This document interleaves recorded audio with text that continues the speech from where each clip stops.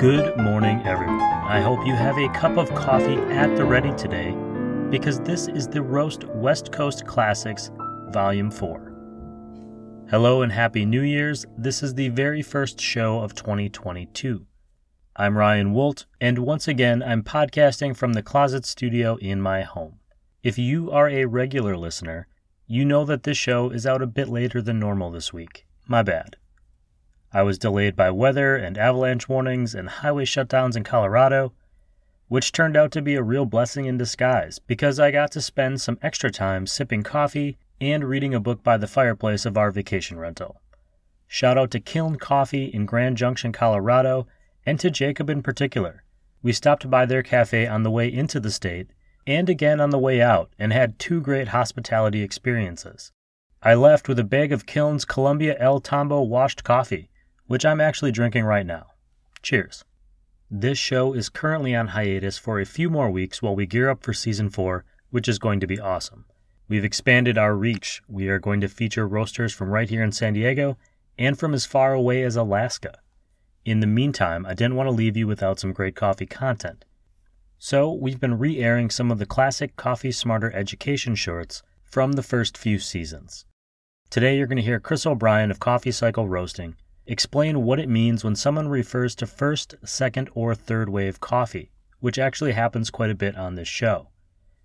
There are some of our guests even, who believe we're going into the fourth wave, or have even leapt past that all the way to the fifth wave of coffee. Only time will tell. I'll remind you that this reissue is from Season 1 of the show, and it actually first aired 1 year ago on January 8th, 2021. If you're getting excited about Season 4 but you want to catch up, go back and listen to all of the Roast West Coast Coffee Smarter and interview episodes from the beginning on your favorite podcast platform. They're easy to find. Just search for Roast West Coast. You can find us on Spotify, Apple, Anchor, or wherever you decide you want to listen to a great podcast. If I had a say in it, I would tell you to head to roastwestcoast.com to stream all of these shows and read the newsletter. And if you feel so inclined, please subscribe for free or choose to pay for a monthly or annual subscription. Our paid subscribers really help us grow this coffee show and do fun things like Meet the Podcaster events. We've already had to delay the first one due to Omicron, but we're targeting mid-February for a new event at Camp Coffee Company in Oceanside.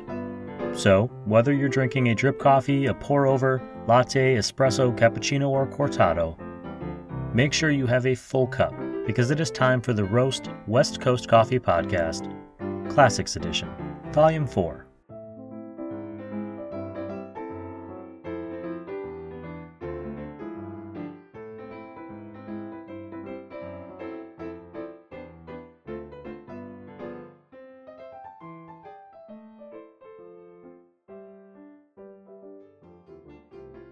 Hello, Chris O'Brien. Welcome to the Roast West Coast Podcast. I have some sad news, which is that this is our last Getting Coffee Smarter episode of Season 1 of the Roast West Coast Podcast. I've just enjoyed immensely spending this time with you, and I didn't want to make this last week too easy, so I came up with some really difficult questions. Ooh, my favorite. I like the tough ones. It's hard to believe that a whole season has gone by already. I do feel smarter. That'll pass. I'm sure I need to start planning a season 2 so we can do this again. So today I want to ask you about something I've been hearing from roasters that I've been talking to on this show. They'll refer to coffee as first wave, second wave, or third wave. And I always smile and nod and pretend that I know what they're talking about.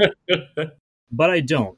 And I really don't. It's not something that I had learned before. And so I'm asking you to teach me what that means. All right. Well, we can definitely do that. No problem, because you're actually probably familiar with a lot of this stuff already. So that should make it a lot easier. So first wave coffee is real simple. We talked about it on a previous episode. First wave coffee is Maxwell House. It's Folgers. It's U-Ban. It's chock full of nuts. It's diner coffee. You pick the orange handle at the diner or the not orange handle. Second wave coffee, we come along. I always thought it was the same coffee in each one. I didn't know that it mattered. It sure tastes the same, but neither of them taste great.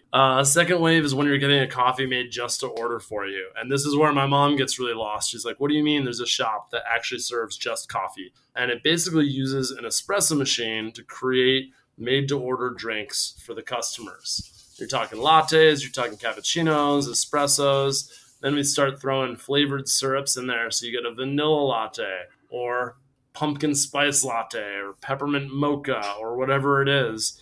That's basically espresso, steamed milk, and a flavored syrup, whether it's chocolate or vanilla or caramel. So now we enter into third wave coffee. And back in second wave coffee, we didn't talk about it as first wave and second wave. There's actually a person who we can attribute the naming of first, second, and third wave coffee to. And her name is Trish Rothgeb. And Trish Rothgeb was a pretty big deal in the coffee world even before she came up with this name. And now she owns a coffee shop up in San Francisco and roastery called Wrecking Ball Coffee. And she co-owns it with a guy named Nick Cho, who's also kind of a big deal in coffee. He's a very famous barista. And Trish Rothgeb came up with this nomenclature of third wave coffee because coffee had really shifted in the early 2000s, going up to like 2010, where all of a sudden we weren't just putting stuff in a blender with milk and sugar. We weren't just adding our house-made mocha syrup to it. Suddenly you were seeing coffees that had farm names on them, and you were seeing tasting notes written on bags of coffee. Instead of it being Mama's Coffee Shop House Blend, all of a sudden you were seeing a house blend next to the Brazil Fazenda Terra Alta and the Costa Rica Finca Corazon and the Ethiopia Keon Mountain Estate. And it was like, wait a second, I thought Ethiopia coffee was Ethiopia coffee and Costa Rica coffee was Costa Rica coffee and Brazil coffee was Brazil coffee. But Trish realized that all these shops were actually paying more attention to the differences farm to farm, and not just the differences farm to farm, but also that people, customers, were paying attention to exactly how their coffee tasted. We talked about in another episode how coffee is the most complex tasting beverage in the world, how it has over 800 compounds that a person can detect. Well, I believe you've talked to a roaster that was a former sommelier who used to taste wine professionally. Well, tasting coffee professionally is also now a thing. And it has been for a little while, but it wasn't in the public eye until this third wave coffee came along. And we started to treat coffee more like we were already treating wine. So do we look for how the terroir, the soil, climate, and rainfall that year impacted the flavor? Do we look at why we want to buy, one farm's coffee in Guatemala over the farm next door? Who's doing something differently that we're seeking out? And so those two factors of farm identity and looking at exactly where the coffee comes from and why it impacts the flavor, and the other factor of how does the coffee taste exactly? Can we put flavor science and tasting science into appreciating our cup of coffee? Those are the two factors that differentiate third wave coffee from second wave. So first wave, any kind of cup of coffee, in a can, in a bean, in a ground, in a mug, whatever it is. Second wave, using an espresso machine made just for you, but featuring house blends, syrups added to lattes, blenders to make drinks that are, yummy on a hot day, more like a milkshake, but with coffee in it. And then third wave, farm identity and treating coffee like wine, appreciating the nuances of different flavors in coffee and celebrating how a different farmer or producer can impact that flavor of coffee. So that's a really interesting, it's not exactly lined up, but there's kind of a historical record of how coffee has progressed in the public consciousness. Absolutely. And so you can generally say, like, at this time in history, we were in first wave coffee, but now we're in what we'd call third wave, but you could also be having kind of a first wave, second wave experience simultaneously, which is really interesting. Yeah, I mean, at my shop, I will serve up a vanilla latte, but I try to do it with, a house-made vanilla syrup, a single origin Costa Rica espresso, and micro foam. That's the best that you can get. So you can pull out nuances of flavor even in a second wave style drink. Yeah. So it is cool how we have access to all of that still today. And some shops you can get almost all three waves in just one experience. Yeah, absolutely. I know in your shop in particular that you make all the drinks to order. So that's something that people kind of learn as they come in. And sometimes it takes a few extra minutes because you're literally crafting it in the moment that they've ordered it. And some of the roasters I've talked to, it's similar in that they don't actually roast a bean until you order that bean. And so whatever you're getting from them, they roasted to your order, which I think was really just kind of blew my mind. Like I knew that they're a craft roasters, but I didn't realize that in some cases I ordered 2 pounds. They're going out and roasting 2 pounds, and those are the beans that I get. Yep. It was really unique. But I wanted to kind of finish the season off by asking you a personal question, which I hope you don't mind. No. But as somebody who has spent, as you've mentioned previously, half or more of your life in coffee in some capacity, who now has seen the industry from the side of a customer to a coffee shop worker to a shop owner, who has worked with roasters, who I know has seen origin farms where people are getting their green beans from. What does coffee mean to you as a person? How do you feel about coffee? Is it just a job? Is it something that you do? Obviously, you know a lot about it, and I can hear that you're passionate about it, but how do you feel about coffee? Wow, I really appreciate that you asked that. Coffee to me is a way to make my daily life make the world a better place. And I know that sounds kind of ridiculous or pretentious or whatever, but I think coffee is really powerful for a lot of reasons. And, I once worked as a bartender briefly in between coffee jobs, of course. And I always wanted to work as a bartender because I felt like I was already doing so much of that type of work of making people drinks. But I knew that bartenders made more money than baristas. But, the people on the other side of a bar, on the customer side of a bar, are a lot less happy than the people on the other side of a cafe bar.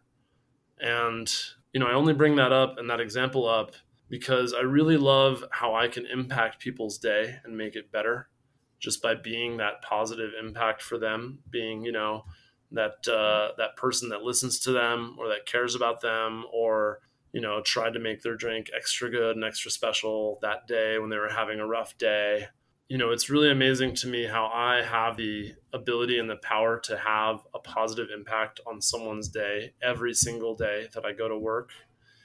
And then when I learned more about coffee and the third wave that we just finished talking about, I realized that coffee wasn't just about impacting the person in front of me in the cafe, but it was about impacting the lives of a whole global international trade and the lives of people who work in that trade.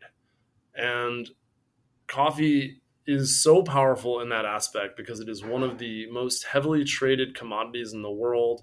It's something that people drink in every country all over the world. It's produced in every third world country that is close to the tropics. And there's a reason that it's produced in those countries, and that's a relic of imperialism that is now, in a lot of ways, become a sort of corporate imperialism, and that we have a lot of uphill work to do in the coffee industry to make lives better for coffee workers and farmers. And so by working in specialty coffee where I work, I get to impact the lives of the people on the other side of the counter from me by giving them that smile or listening to them when they're having a rough day or occasionally just shutting up and letting them, do whatever they need to do. But I also get to impact the lives of people in other countries by making sure that we're providing a product that is sustainably and ethically sourced. Coffee commodity prices reached an all-time low recently, within the last year or two. That really should never happen given the way inflation works. It happened a while back and was the impetus for creating fair trade as a program, which is basically like a minimum wage for coffee farmers. And because that sort of capitalist imperialism spills over onto other industries like sugar, you can find fair trade sugar now too, because other industries realized, oh my gosh, we're actually able to have either a positive or negative impact on people's lives. People were starving in the coffee world, the coffee producing world, when fair trade was first created. They were getting paid so little for the product that they were making that they were unable to either feed themselves or plant the next year's harvest. That's a decision nobody should ever have to make in a world where we all want to drink this beverage. The United States consumes more coffee every year than any other country in the world. We have a power to make a positive impact with our spending dollars. And the best way to do that in coffee is to get good coffee. So everybody wins. You get better coffee, and people get ethically paid for their hard work. And then it incentivizes other people to do the same thing. So, what does coffee mean to me? Simple terms, it's a way to make the world a better place. But it's not just about the here and now and the day to day, it's about a broader impact. And you don't even have to think about it. All you have to do is buy a good cup of coffee from a good place. So, it's pretty simple to have a positive impact. I don't need to be writing a bunch of postcards and calling a bunch of senators or going out and working at all the soup kitchens in the world. Sure, do that. That's awesome. That's great. But all I have to do is work my job, and all you have to do is go buy a good cup of coffee. I think that's a really beautiful sentiment, that it's you found a place where you can feel the impact and see the impact. I think, as somebody who has drunk gallons of coffee in your shops and is now at home most of the time making my own coffee because of the pandemic, coffee isn't just coffee. Coffee is an opportunity to have an experience. It's an opportunity to interact. And I think we all miss that to some degree. And I think it's one reason why a lot of the roasters we've talked to in the show over the past season rather, in some cases are doing as well or better, or are seeing like a really interesting customer response during this difficult time. And it's because people need those moments in their day. That's how we feel normal, is getting that cup of coffee. And those communities that we build in places like coffee shops matter, even if we don't realize it. We don't realize it until they're gone. I didn't realize it, that I missed seeing, the guy over there who was typing on his computer every time I came in the shop, or the smile from the barista, or whatever it is. All those little experiences that we lost at the beginning of this pandemic, and we've been kind of chipping away at and fighting to get back a little bit as safely as we can, is something that definitely impacts my day. And to know that shops like yours and roasters like the ones that we've talked to, how passionate they are about trying to create that better life for everyone involved in coffee, and by extension everywhere, is one of the reasons that I get so excited and passionate about talking to you and to everyone about the drink that we're drinking. Thanks for trying. You're welcome. I would say, and thanks to you, Chris. You're an incredible coffee. I say coffee sensei, and I truly mean it. You are the splinter to, I don't know, what's the Ninja Turtle who's always like getting in trouble and running around? That's the one that I am. Raphael, I think, is probably the angry one, or the one who's always fighting back. But I always learn something new when we chat, and I always look forward to seeing you. And now I feel like I have to do a whole nother season of Roast West Coast just so we can do this again. Awesome. I'm there for it if you'll have me, and it's really been a real treat. I really appreciate, too, that you did this for free. I just want to make sure that that's clear, that you are not getting paid for this. I'm holding out for those freebies from those companies that we mentioned a couple episodes ago. I'm really hoping that really comes through for me. All right. I'm going to make sure I tag Baratza and Bodum and Revel in all of these episodes for you. No, it's been great. I'm happy to do it, and anytime, I really love sharing these times with you. That's Chris O'Brien. He is the owner of Coffee Cycle in Pacific Beach, and we need to all just bombard him with annoying emails and texts and social media things so he opens up a place up here in North County. And I'll talk to you next season, bud. All right. Take care, Ryan.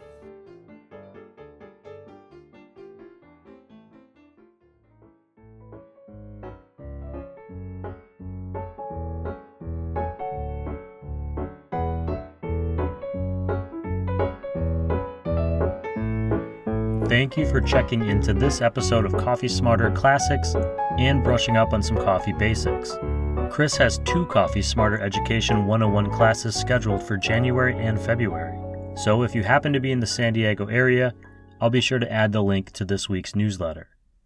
Even though I said happy holidays at the beginning of the show, I think we can say that we're officially past the holiday season. So you can reasonably begin just buying gifts for yourself again. I suggest picking up some coffee and merch from one of this show's industry partners, like Cafe La Terre in Solana Beach. I just found out that they do Donut Wednesdays, with fresh donuts from nearby VG's Donut and Bakery in Cardiff, California.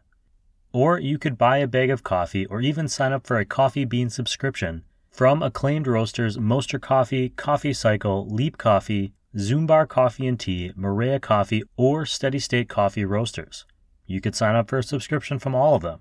That would be a lot of coffee, but then you'd have plenty to share.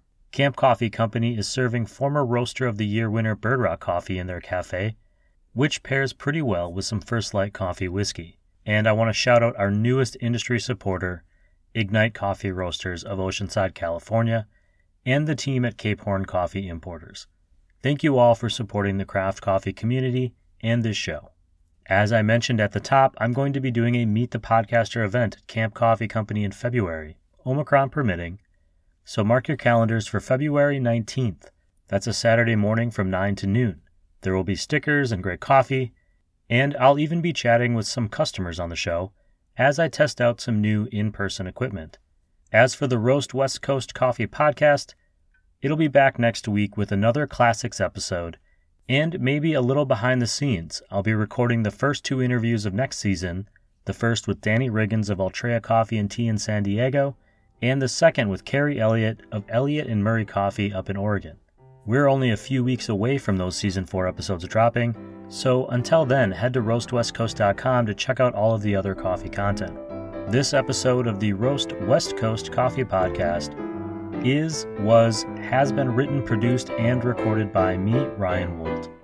I hope this episode has found you happy, healthy, and with at least enough sanity to make it through the day. If you haven't already, please go get your vaccine or booster shot. And please always tip your baristas, and be sure to drink good coffee.